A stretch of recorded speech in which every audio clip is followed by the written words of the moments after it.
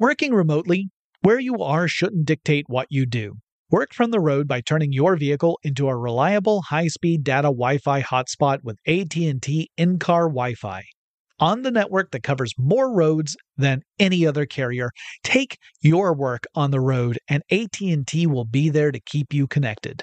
Connect up to 10 devices and stream conference calls, finish up that presentation, or answer last-minute emails. Why wait? Go to att.com/in-car Wi-Fi today for free trial eligibility. Based on independent third-party data, number of devices varies by manufacturer. Always pay careful attention to the road and don't drive distracted. Wi-Fi hotspot intended for passenger use only when vehicle is in operation. Compatible device and vehicle required. Running a business is no cakewalk, but with SAP Concur Solutions, you can be ready for anything. You can manage travel, expenses, and AP all on one platform that's packed with AI and best practices, and that delivers it all through an easy, clear, I can't believe how simple that is experience. So, while not much can be done about that guy who never fails to burn the microwave popcorn and stink up the entire office, with SAP Concur, you can easily handle almost anything else. Take control of your business finances today at Concur.com. That's CONCUR.com. Experts claim there is nothing tougher than a diamond. But at Diamonds Direct, we beg to differ. Have you ever met a mother? Strong, radiant, timeless. This Mother's Day, give her the gift that meets her match. With diamond jewelry starting at $200. Plus Diamonds Direct's exceptional quality and unbeatable everyday price, you're sure to give her a gift that wows this generation and the next to come. Experience the thrill of jewelry shopping done right at Diamonds Direct. Diamonds Direct. Your love, our passion. From BBC Radio 4, Britain's biggest paranormal podcast is going on a road trip. I thought in that moment, oh my God, we've summoned something from this board. This is Uncanny USA. He says, somebody's in the house, and I screamed. Listen to Uncanny USA wherever you get your BBC podcasts, if you dare.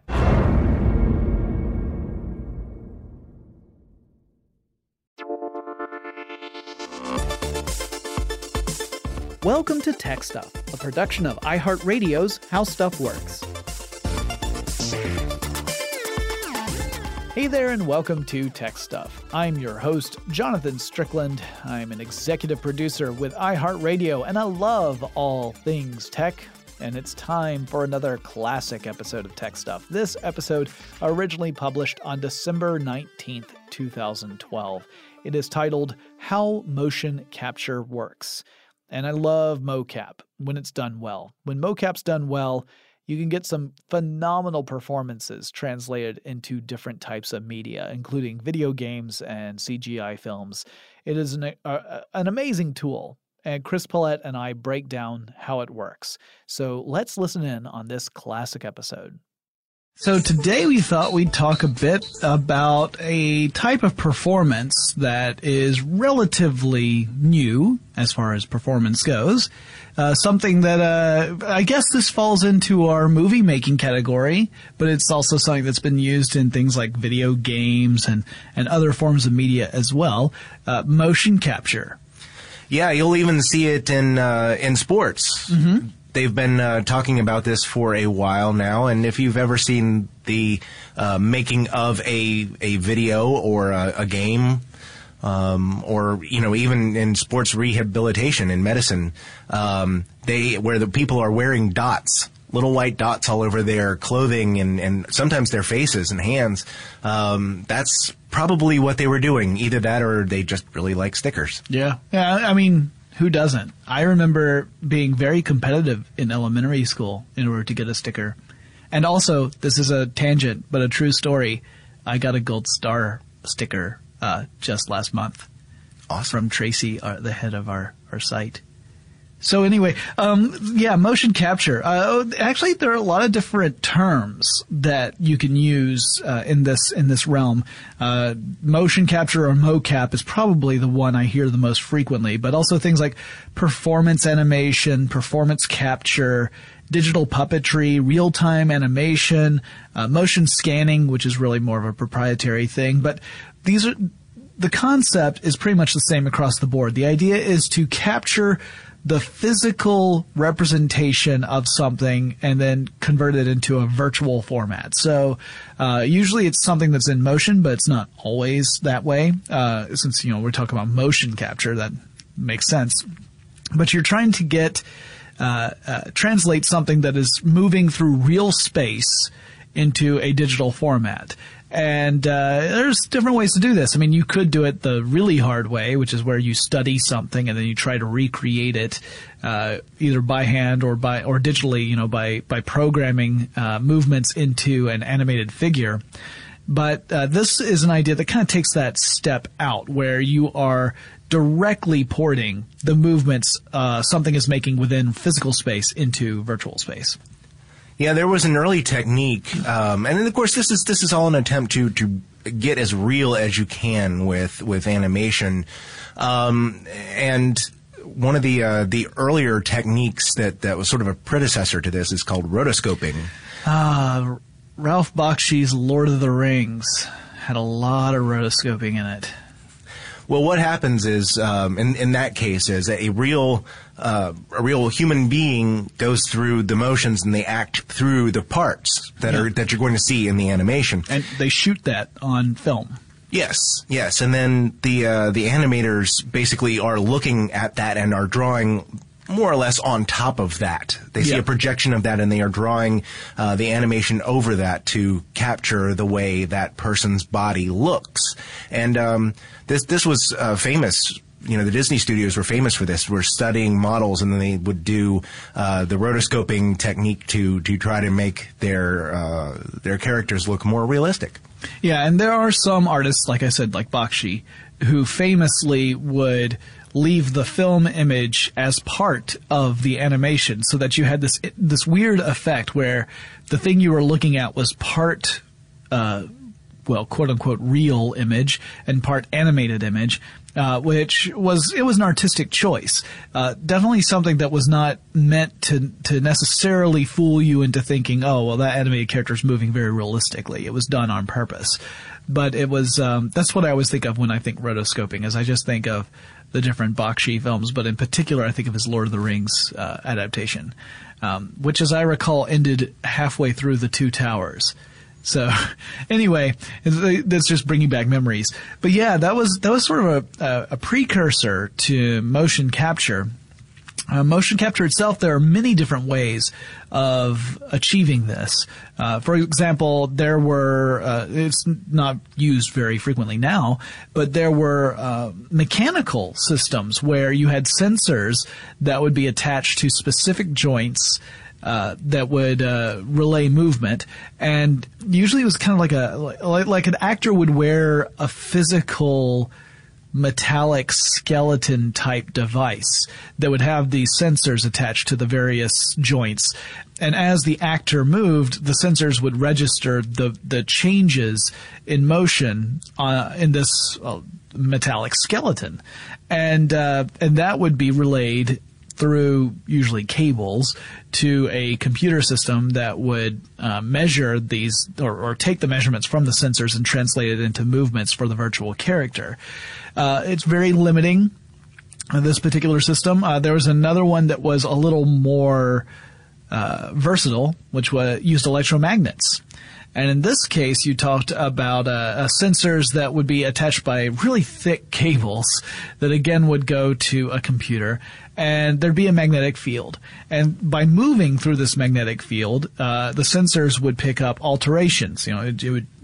Moving through a magnetic field, you would get little electrical changes. We've talked a lot about electricity and magnetism in general. Moving through fluctuating a magnetic field can induce electricity through a conductor, or putting electricity through a conductor can induce a magnetic field. So anyway, by moving these sensors through the magnetic field, it would create these electronic fluctuations that would then be measured and translated into movement. And again, this was a fairly effective way of picking up movements. It actually didn't use as many points of contact as the optical systems that we mostly think about. That was the kind that Chris was referring to earlier with all the dots on the person. those systems tend to have lots and lots and lots of points of reference. The electromagnet ones didn't tend to have as many points of reference because the software side of it, because we do have a hardware and a software side to this. The software side would assume that the joints that these sensors were attached to behaved the way they normally would in humans, in that they don't have complete freedom of movement. Most of us are not multi-jointed in every joint, so we can't, we have a limitation on how far we can move in certain directions with these various joints. So taking that into account, you didn't have to have sensors all over the body. You would just have them in a few places, which was good considering that there were these thick cables attached to the sensors. And then once you were done moving, then all that data would be captured within the system and could then be rendered into animation. Although this was also a way that you could do real-time animation or digital puppetry. It's not that different from controlling a video game character with a controller. It's sort of the same principle, except in this case, the video game controller, instead of it being something you hold in your hands, it's something you were actually wearing. And I've seen plenty of instances of this. If you've ever seen Turtle Talk with Crush over at Disney, that's what they use. They use digital puppetry. And It's awesome, by the way. I love that. Well, it would also seem that you would need to be aware of where those cables were going. Yes. And it would also affect the way that you would move. You wouldn't move as naturally if you were wearing something like that as if you were, unencumbered by that, which sort of, I think, would lend itself to an upgrade, which is, I think, why they were so keen on the new optical systems. Well, it's also that's very true. It did limit what you could do. It would limit your movement. I mean, when you've got these big cables attached to you, obviously you can't just move freely within a space. So it did put some limitations on you. There are limitations to the optical systems too, but we'll get into that. The other problem was that the sampling rate for the magnetic systems was not as high as it is for optical systems. And by sampling rate, what I mean is that the entire system as a whole is taking little measurements of from the sensors of the orientation of the sensors within the space. And it does that several times every second. But the sample rate of the magnetic motion capture systems was much lower than what it would be if you were to use an optical system. So you're not getting data as frequently. I mean, it's still several times a second, but it's not as precise as the optical system. So not only were you limited in the kind of movements you could make, because you had these major cables attached to you, but also you couldn't get really minute, precise measurements on every kind of movement. So it wasn't good for things like sports. So, something like throwing a pitch in baseball, there are a lot of movements, little tiny motions that are involved in that. I mean, anyone who's watched slow motion footage of a professional baseball pitcher throwing a pitch, you can see that there are some incredibly subtle movements that are involved in that. And it takes place over a very short period of time. I mean, it's a very fast thing to measure. Using the magnetic motion capture system, you would probably, one, slow the person down because they have all these cables attached to them, and two, not get enough data to give an accurate representation of what had happened in the virtual format. So if you were to, say, create a video game, a baseball video game, the pitcher would not necessarily behave properly if all you did was directly port the data you got from the motion capture into the game. Yeah, another drawback of the mechanical systems like that too is that it's the kind of system that not only is cumbersome and inaccurate, but it has to be calibrated fairly frequently. There's some work that you can do with this, but the optical systems that they began to introduce generally became an upgrade. There is one big advantage that the mechanical systems do have, though, and that is that the lighting will not necessarily interfere with the different points of motion that are captured by the mechanical system. Yeah. And that can be an issue with the optical systems, because that's why they will be wearing the actors who will be having their motions captured by the system will be wearing, those bright dots so that the computer can pick up on that. And at the beginning in these early systems, there were only so many points, action points that they could capture. They were very limited in what they could do at first, but still, somewhat of an upgrade over the mechanical. Yeah, it also limited what you could have in the background, obviously, because you could not have anything that was going to be of a similar shade, usually where you talk about a reflective white substance used as the points of articulation. So the little white stickers is like what you were saying, Chris. You couldn't have anything like that in the background because it would confuse the optical system. So that's why a lot of these motion capture scenes are shot against a blue screen or green screen.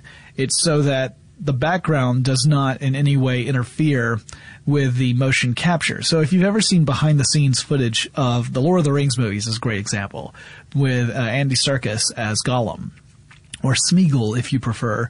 But he's wearing, a tight, like skin-tight suit with these little white circles all over it. Those are the points that the cameras track to create the performance of Gollum / Smeagol.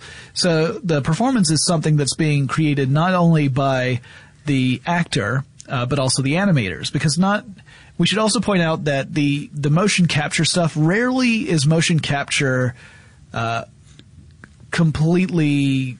There's rarely a moment where you don't have an animator step in and tweak it somehow. Like you don't normally have someone create a physical performance, and that physical performance is completely, without any tinkering, represented in the final product. I mean, it can happen. There are instances of it, but it's more frequently something where the motion capture performance goes to the animator, who can then tweak things if the performance is not exactly what it needs to be, which is kind of nice.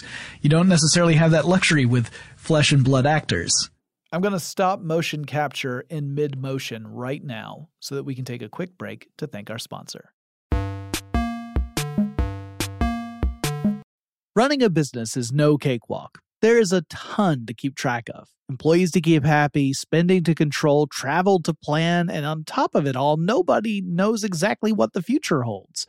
Your finance team always has to be ready to change. But with SAP Concur Solutions, you can be ready for anything. You can manage travel, expenses, and AP all on one platform that's packed with AI and best practices, and that delivers it all through an easy, clear, I can't believe how simple that is experience. And you can finally say goodbye to the costly mistakes and risks that come from manual work and spreadsheets. So, while not much can be done about that guy who never fails to burn the microwave popcorn and stink up the entire office, with SAP Concur, you can easily handle almost anything else. Take control of your business finances today at Concur.com. That's CONCUR.com. Working remotely, where you are shouldn't dictate what you do. Work from the road by turning your vehicle into a reliable high-speed data Wi-Fi hotspot with AT&T in-car Wi-Fi. On the network that covers more roads than any other carrier, take your work on the road and AT&T will be there to keep you connected. Connect up to 10 devices and stream conference calls, finish up that presentation, or answer last-minute emails. Why wait? Go to att.com/in-car Wi-Fi today for free trial eligibility.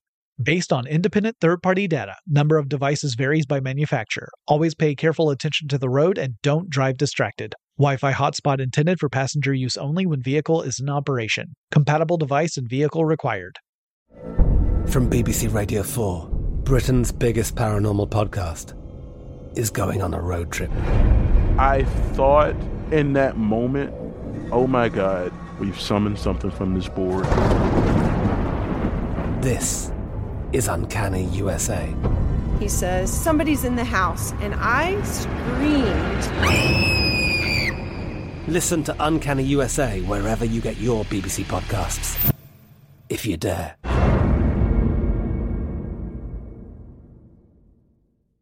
When you think about the future, what kind of technology do you envision? Whatever the future holds, artificial intelligence will undoubtedly be at the heart of it all. Join Graham Class as he hosts Season 2 of Technically Speaking, an Intel podcast from Ruby Studio in partnership with Intel. Explore the future of technology that's rapidly evolving our world today with the help of AI. There is still so much work and research needed to fully understand the power and potential of AI, and Intel is at the forefront of implementing AI in revolutionary technology that's changing the world we live in for the better. In each episode, Graham interviews the minds transforming medicine and healthcare, retail, entertainment, personal computing, and more, while pioneering new uses for AI in these spaces.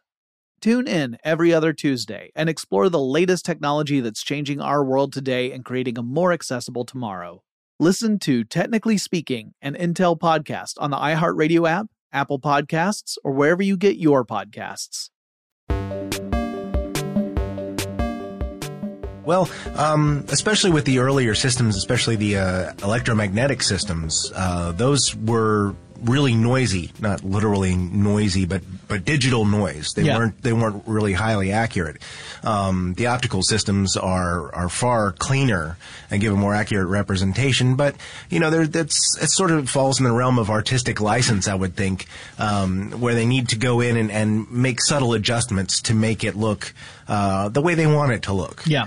I should also point out, you just reminded me of something else, another drawback to the electromagnet systems, which was you couldn't have anything metal on the set because it would interfere with that magnetic field and give incorrect readings to the system. So your virtual character would not move in the same way as the physical one because there would be some interference in that sense. So your set couldn't have anything metal in it.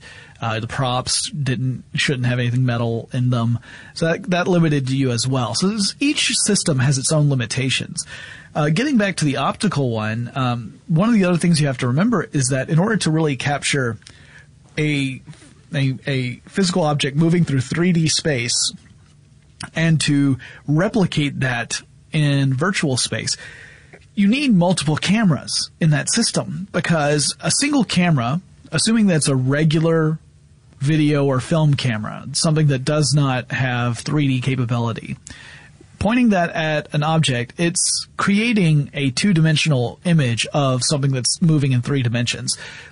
The camera can't necessarily tell where movements are happening within the depth frame of that image, right? So if someone's moving in such a way where, let's say they're moving their head where it'd be bobbing closer to the camera, unless the size of the sensors is such that something that subtle could be picked up by the camera system, you would lose that information. So what you need are multiple cameras on the same object so that you can compare that data from the multiple angles to tell how this object is really moving through this 3-dimensional space. So it's kind of like the idea of having parallax with two eyes. Our eyes are offset, so by looking at an object, we can tell how far away it is in part because of parallax.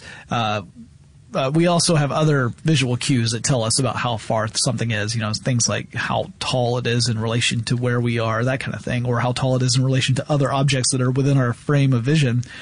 But parallax is very important. Same sort of thing with these optical systems. You would have multiple cameras set up to try and capture the information that's going on in the frame so that you could tell exactly how it's moving through that 3-dimensional space. Yeah, it seems like in order to capture the correct perspective, you need that additional information, even though you may not necessarily see it. It helps the animator do that. And the optical system, too, allows you to work with more than one actor. Yep. Which was not really an option with some of the earlier systems.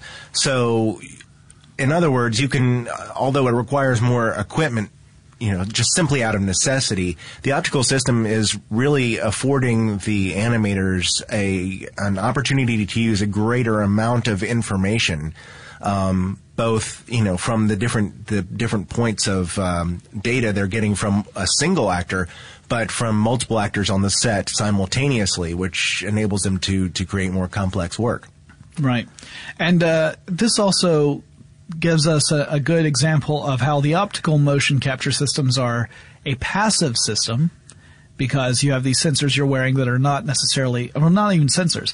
They're reflective markers that you're wearing. They aren't connected to any sort of electronic components at all, versus the active systems like the electromagnetic one, where you are generating data by moving through a magnetic field, and you have these big cables attached to it.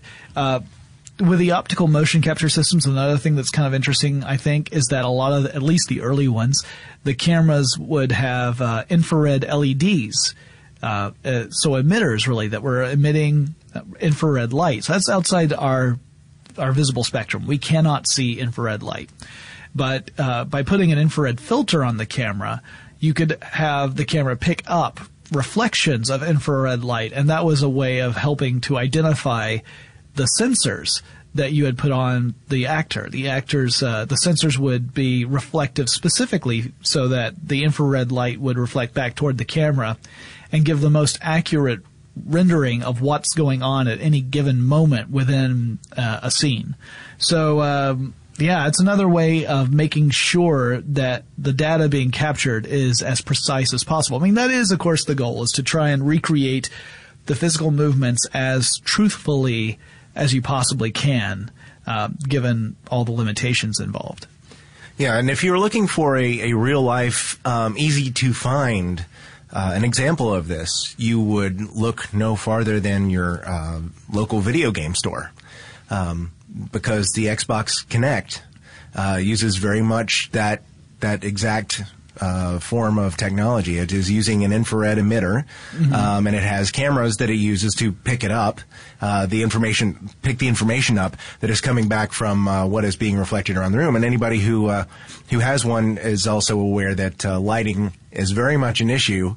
The way the room is lit affects the information that the Kinect is able to refer to the Xbox. Now, it's not, while it is sophisticated, it is not as sophisticated as the kind of equipment that they might use in making a movie or making a video game, but it is very, very similar technology. And in some ways, I would argue that it's more sophisticated than some of those early systems, simply because it is able to capture a lot of information.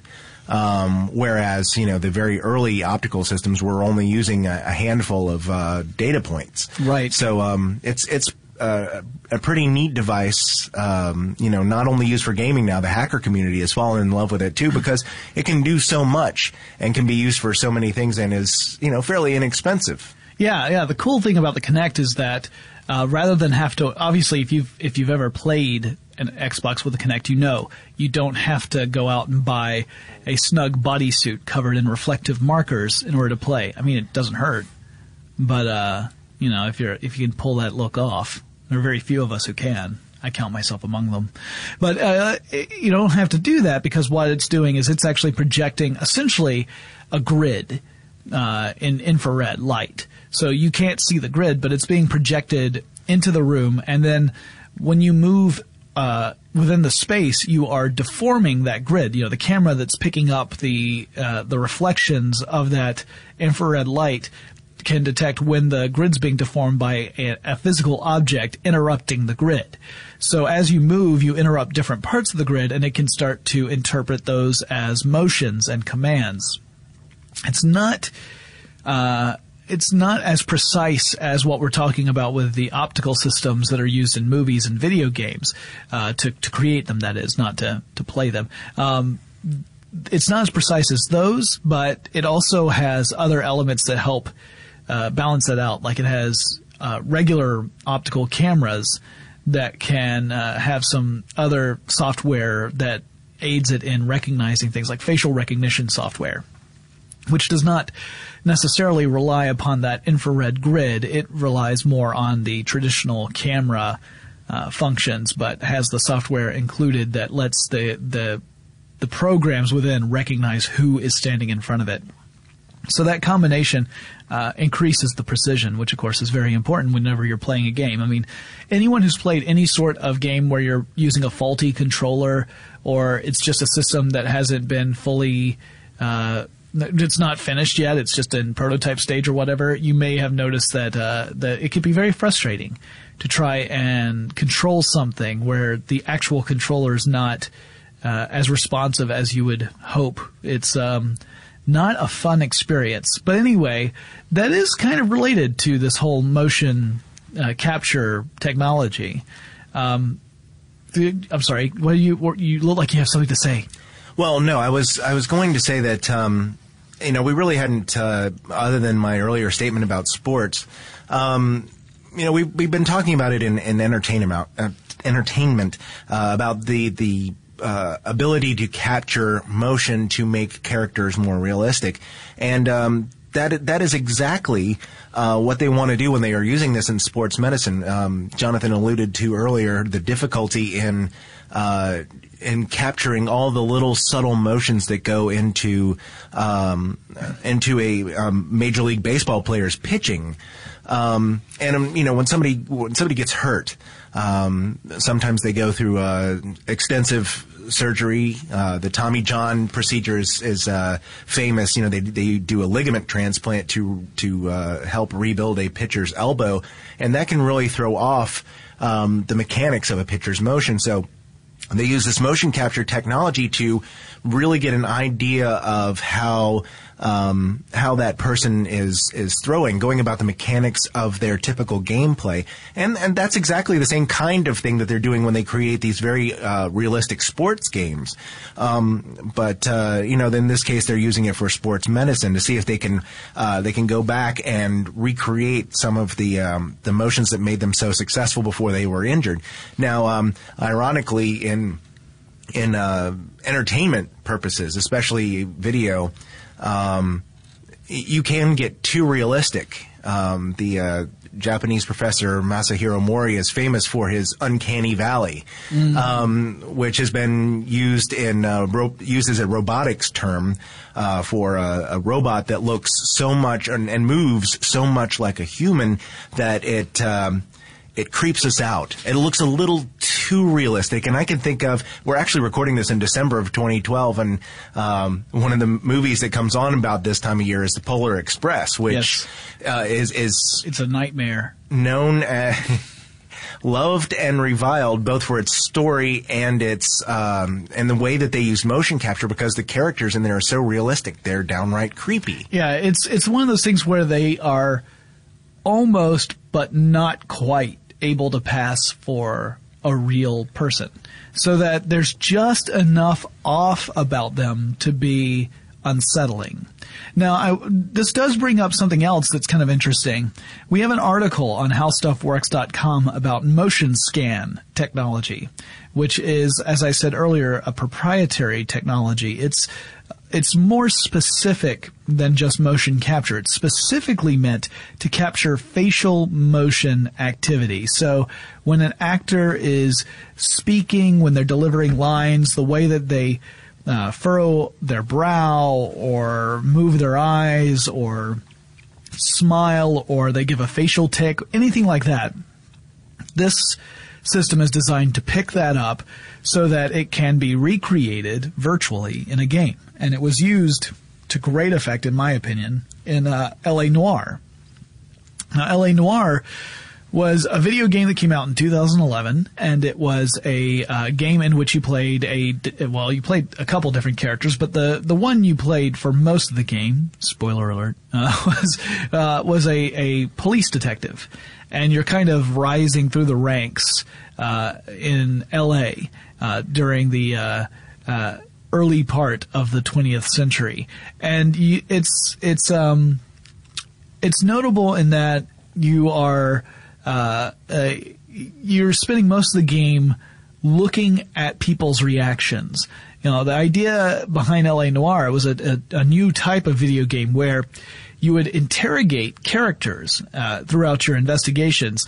And as you interrogate them, you had to watch the characters' facial reactions to kind of get an idea of whether the character was trying to be evasive or if they were telling the truth.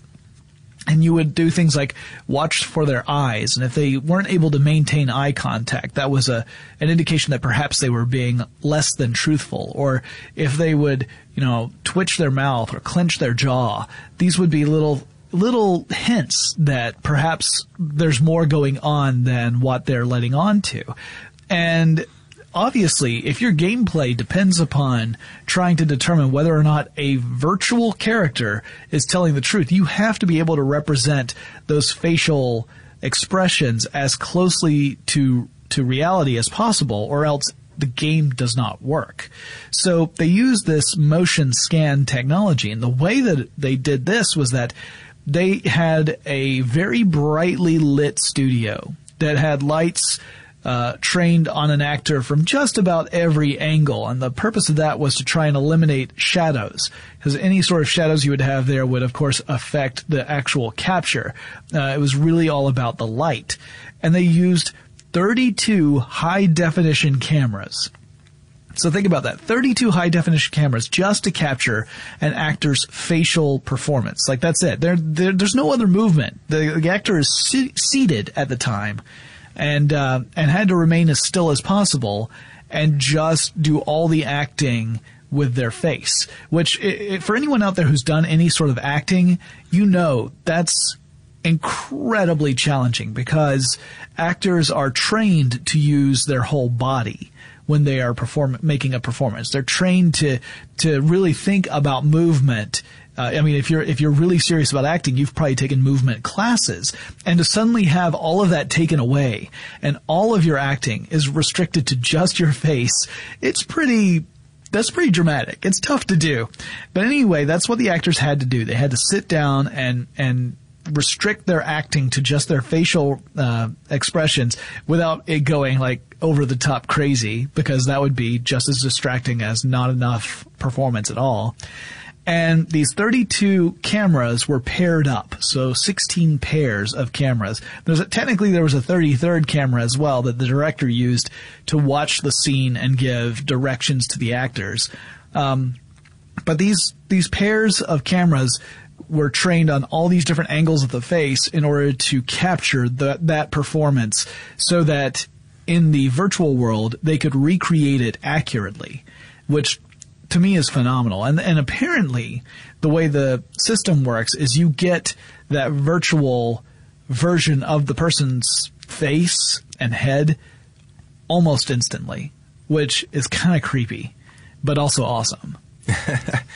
Chris Pollette and I have a little bit more to say about how motion capture works, but first let's take another quick break.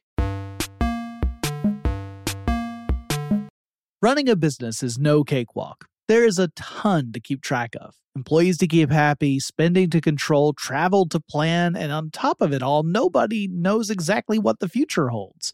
Your finance team always has to be ready to change. But with SAP Concur Solutions, you can be ready for anything. You can manage travel, expenses, and AP all on one platform that's packed with AI and best practices, and that delivers it all through an easy, clear, I can't believe how simple that is experience. And you can finally say goodbye to the costly mistakes and risks that come from manual work and spreadsheets. So, while not much can be done about that guy who never fails to burn the microwave popcorn and stink up the entire office, with SAP Concur, you can easily handle almost anything else. Take control of your business finances today at Concur.com. That's CONCUR.com. Working remotely, where you are shouldn't dictate what you do. Work from the road by turning your vehicle into a reliable high-speed data Wi-Fi hotspot with AT&T in-car Wi-Fi. On the network that covers more roads than any other carrier, take your work on the road and AT&T will be there to keep you connected. Connect up to 10 devices and stream conference calls, finish up that presentation, or answer last-minute emails. Why wait? Go to att.com/in-car Wi-Fi today for free trial eligibility. Based on independent third-party data, number of devices varies by manufacturer. Always pay careful attention to the road and don't drive distracted. Wi-Fi hotspot intended for passenger use only when vehicle is in operation. Compatible device and vehicle required. From BBC Radio 4, Britain's biggest paranormal podcast is going on a road trip. I thought in that moment, oh my God, we've summoned something from this board. This is Uncanny USA. He says, somebody's in the house, and I screamed. Listen to Uncanny USA wherever you get your BBC podcasts, if you dare.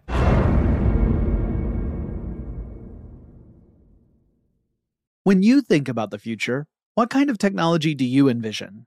Whatever the future holds, artificial intelligence will undoubtedly be at the heart of it all. Join Graham Class as he hosts Season 2 of Technically Speaking, an Intel podcast from Ruby Studio in partnership with Intel. Explore the future of technology that's rapidly evolving our world today with the help of AI. There is still so much work and research needed to fully understand the power and potential of AI. And Intel is at the forefront of implementing AI in revolutionary technology that's changing the world we live in for the better.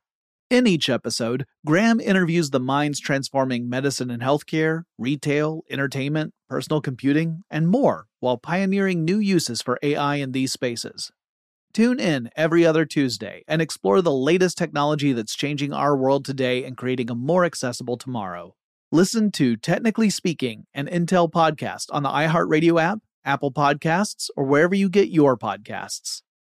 Running a business is no cakewalk. There is a ton to keep track of. Employees to keep happy, spending to control, travel to plan, and on top of it all, nobody knows exactly what the future holds.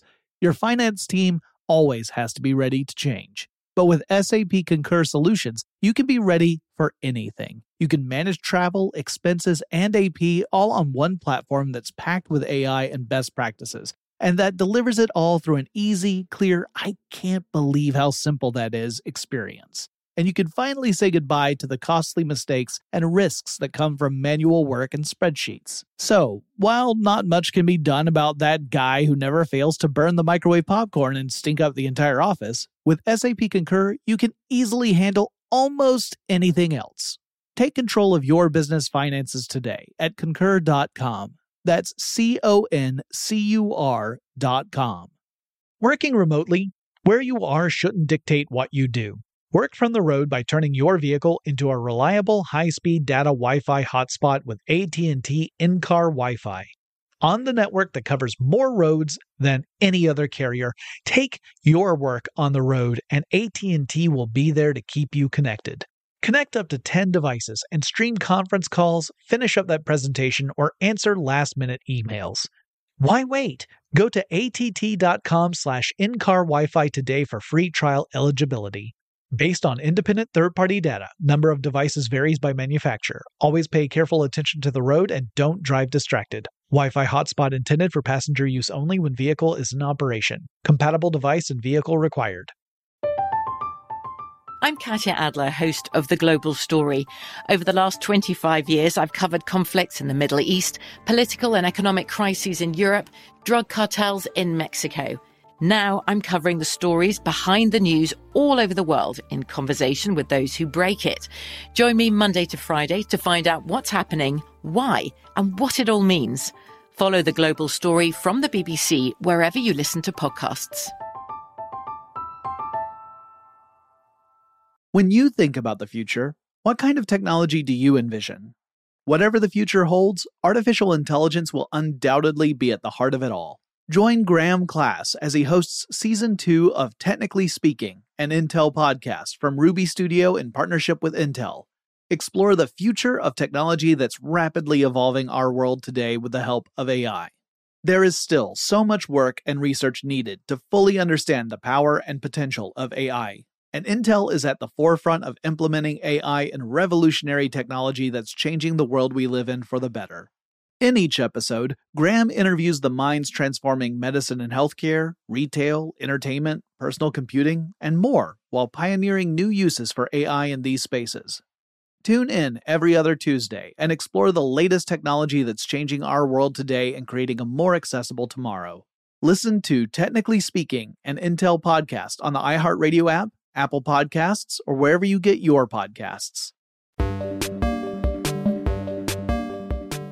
It's funny too that they use that many cameras in the creation of a video game because as elsewhere in that article it notes that Circus, who was playing Gollum or Smeagol, only had 25 cameras on him, but in doing so they were able to create roughly 10,000 different identify 10,000 different kinds of facial movements that they could use in animating the character on screen. So clearly, this is very, very high tech and painstaking procedure to do, but in doing so, they can create very, very realistic movements. Yeah, there's a lot of number crunching involved, and frankly, the part that takes place after you've captured the data can be dramatically different from one case to the next.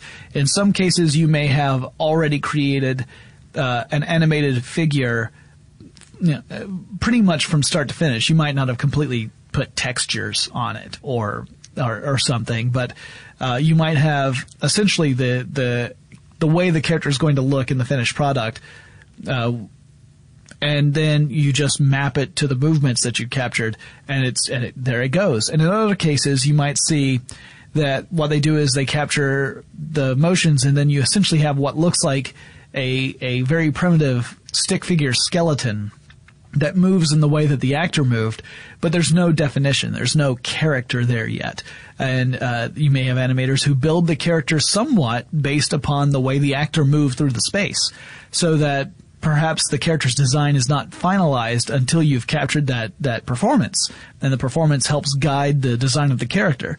It all depends on the specific technology that's being used and the preference of the crew that's designing whatever it is that they're making, whether it's a video game or a movie, TV show, commercial, whatever it happens to be. In the case of digital puppetry, obviously you would already have the full character realized, so that just by using whatever control mechanism happens to be there, you would be able to make the puppet move in real time. Otherwise, it's not really puppetry. And again, that's sort of like if you've been to that Turtle Talk thing I talked about, at Disney World or Disneyland, I'm sure there are other similar ones. I think Monsters, Inc. Laugh Factory has a similar setup where you've got a digital character on a screen that can react in real time to things that are happening within the physical environment. So they interact with the audience. Like, they'll specifically single people out and chat with people in the audience. And to kids, this is amazing. I mean, it's a cartoon character acting in real time. It's a real person now. To adults, it's fascinating because they're like, how the heck did that happen? But yeah, it's all based on this same sort of technology. And it's really interesting to me to see how the field is evolving over time, because things like the Kinect show that we are adapting this same sort of technology in different ways. We're using different implementations to essentially do the same thing, and that perhaps we will get to a point where we won't have to worry about all the sensors so much. You can maybe have an actor who's not completely coated in stickers perform, and you could capture all that data without having to worry about, tracking these little dots.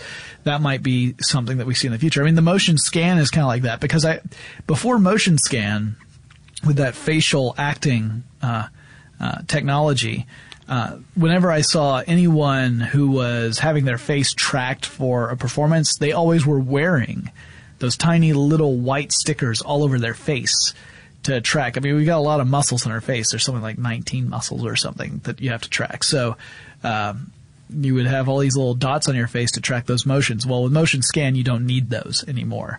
So maybe we'll see something like that. Of course, that would really depend upon perhaps the lighting, which could, if you're shooting a virtual character that's next to real characters, like in The Lord of the Rings, real being, I guess, your mileage may vary. I mean, they're hobbits. But anyway, when you're next to real people, clearly you can't mess with the lighting too much, or it'll just make the whole scene look strange. Speaking of strange, while you might think that the techniques used in motion capture, bringing film into adding a lot of advancement to film, basically, some people sort of regard this as cheating. Yeah. I did some research that indicated that although some other types of animation are considered more artful, motion capture is sort of, not everyone, but some people say, well, it's not Oscar worthy because you were using these computer-aided animation techniques that really are simulating human motion, and it's just not real. And the argument that I've seen used against it is, well, you consider rotoscoping okay. Why don't you consider motion capture, which is a kind of descendant from this technology? Why isn't that okay to consider for quality and for awards? But apparently it's sort of a hot topic among movie makers. Yeah, I can see why an animator, a traditional animator, or even a computer animator, I mean, that's closer and closer to becoming traditional already, but either a hand-drawn animation or computer animation, someone who goes through the trouble of animating these things and doing a lot of this work by hand seems like it's the wrong term, but personally going through and creating these performances, I can see where they might feel that way. I have a completely different perspective on it. Of course, I'm not an animator, so that's part of it. But I think of it as creating a performance. And in the sense of creating a performance, I think it's a completely legitimate tool because you're still relying on an actor to create a performance that people will relate to, whether it's a character that you're supposed to love or hate or fear. That all is dependent upon the animator and the actor and several other people working to create this performance. And I don't see anything wrong with that. That to me is a completely legitimate form of creating the art of entertainment. So I do understand from an artistic perspective where some people could have a problem with it, but if you take a bigger picture look at not just what technique you're using, but the end goal of creating, whether you want to call it art or not, but creating something that has an impact to the viewer or player in the case of a video game, I think that's more important.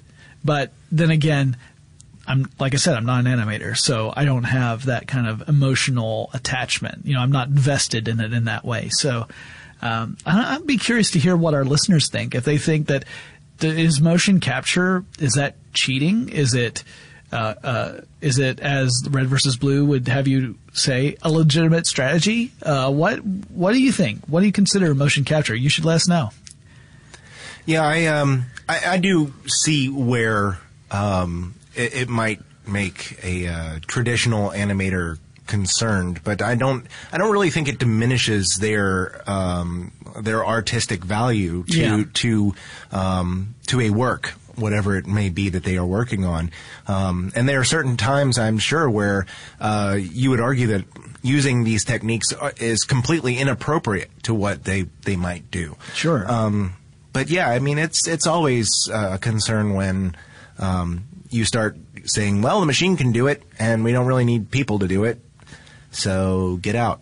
Yeah, I don't think that's ever going to be fully the case, because you're going to have certain characters within movies that are going to be so different from the way humans are built, so to speak, that motion capture would not be practical. For example, like let's say that the character that you're creating has really super long arms, and you got an actor who's pretty lanky, but their arms are not as long as the character's arms. If you were just to do a direct translation of the actor's movements into the animation, it might not look right because the character has different dimensions. Their body is built differently than the actor.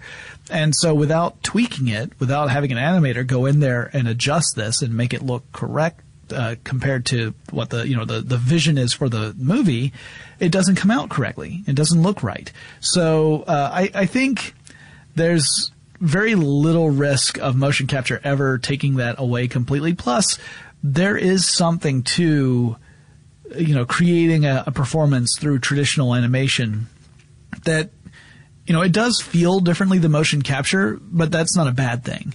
Like, it just depends upon the vision of the director and what the tone of the piece needs to be. And that wraps up another classic episode of Tech Stuff. Hope you guys enjoyed it. If you have any suggestions for future episodes of Tech Stuff, feel free to get in touch with me. You can send an email to techstuff@howstuffworks.com, or you can drop me a line on Facebook or Twitter. The handle at both of those is TechStuffHSW. You can pop on over to our website. That's techstuffpodcast.com. You're going to find a link to our archive where we have every episode we've ever published right there, searchable, so you can go check that out. And you can also find a link to our online store, where every purchase you make goes to help the show. We greatly appreciate it. And I'll talk to you again really soon. Tech Stuff is a production of iHeartRadio's How Stuff Works. For more podcasts from iHeartRadio, visit the iHeartRadio app, Apple Podcasts, or wherever you listen to your favorite shows. Running a business is no cakewalk, but with SAP Concur Solutions, you can be ready for anything. You can manage travel, expenses, and AP all on one platform that's packed with AI and best practices, and that delivers it all through an easy, clear, I can't believe how simple that is experience. So, while not much can be done about that guy who never fails to burn the microwave popcorn and stink up the entire office, with SAP Concur, you can easily handle almost anything else. Take control of your business finances today at Concur.com. That's CONCUR.com. I'm Katya Adler, host of The Global Story. Over the last 25 years, I've covered conflicts in the Middle East, political and economic crises in Europe, drug cartels in Mexico. Now I'm covering the stories behind the news all over the world in conversation with those who break it. Join me Monday to Friday to find out what's happening, why, and what it all means. Follow The Global Story from the BBC wherever you listen to podcasts. Xfinity has free premium networks for everyone this month, no matter what kind of entertainment you love. Addicted to true crime? Catch killer cases and more spine-tingling shows on A&E Crime Central. Crave adventure? Explore Asian action movies on Hi-YAH. Searching for something extreme? Check out skating, snowboarding, and more on Fuel TV Plus, the global home of action sports. And find crowd-pleasing bops on iHeartRadio's Hit Nation playlist. There's new free shows and movies to love every week. Say free this week in your Xfinity voice remote. This is Malcolm Gladwell from Revisionist History. eBay Motors is here for the ride. With some elbow grease, fresh installs, and a whole lot of love, you transformed 100,000 miles and a body full of rust into a drive that's all your own.